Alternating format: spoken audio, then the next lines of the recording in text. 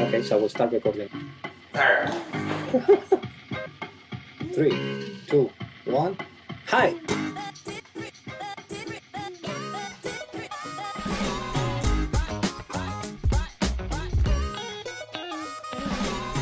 Hey, welcome to a new episode of Beards and Beards. Today, we have a really special guest. I'm really excited about having Deirra Footman showing us a bit of her life and knowing her a little bit more.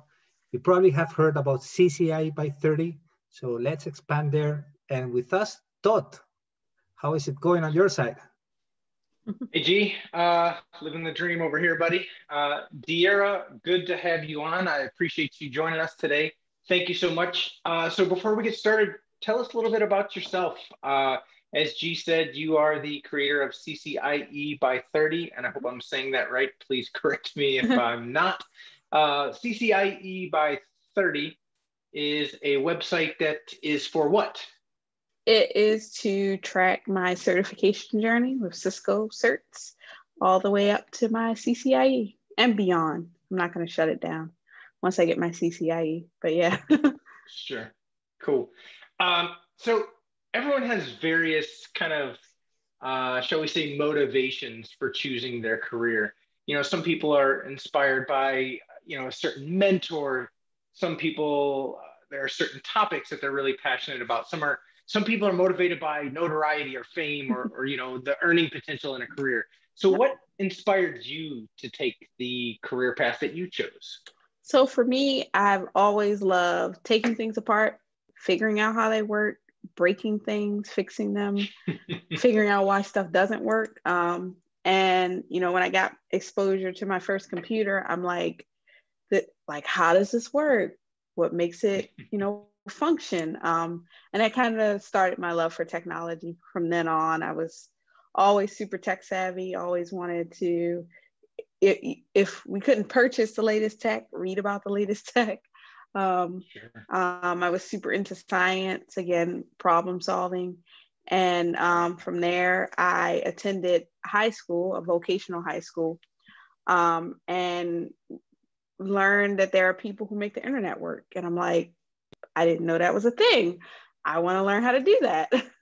So I signed up for that in my sophomore year. And that program was the Cisco Networking Academy for those listening, and just fell in love.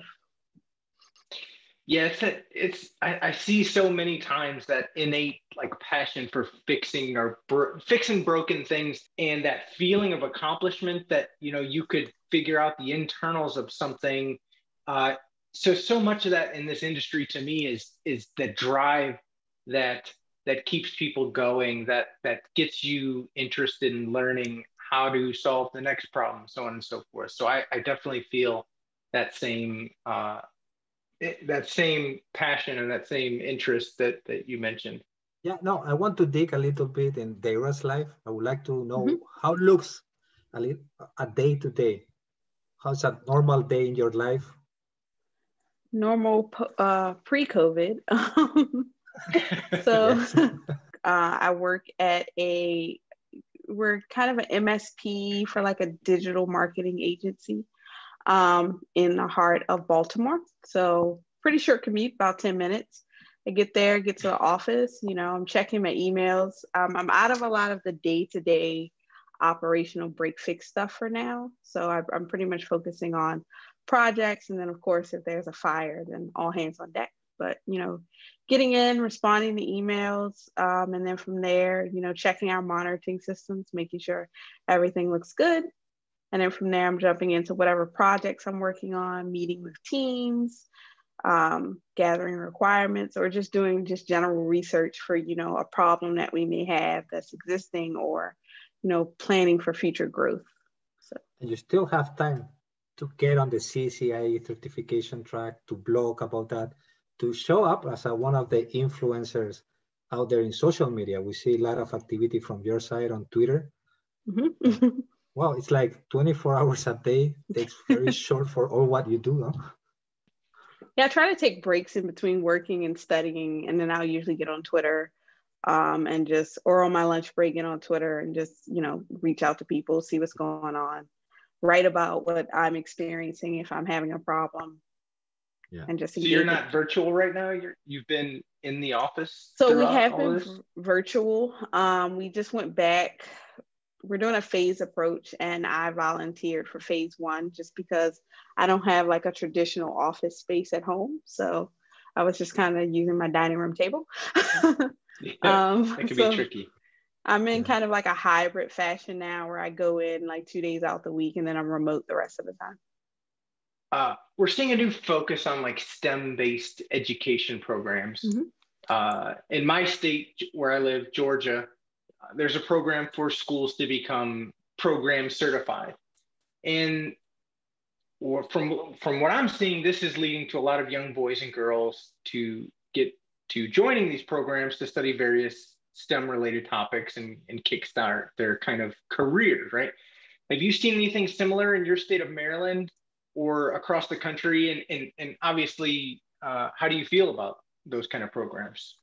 So in Baltimore City, which is the school district I graduated from, in high school, we have a group of, I think it's about 12 high schools now that are what they call career and technology education centers.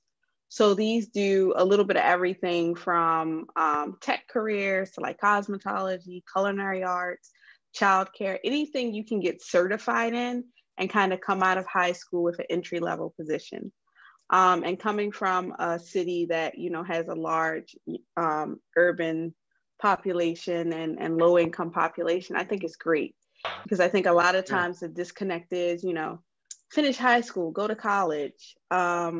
But then it's not a lot of, okay, well, how am I going to pay for, you know, my life while I'm in college, or, you know, even paying for school itself? Am I going to have to go into debt? And these programs give you an opportunity to come out of school with a valuable skill that you can make money off of, either full-time or part-time. I know for me, I took a gap year and just worked, but either full-time or part-time, and be able to finance, you know, live a little bit better or pay for college or take a gap year and kind of figure out what you want to do.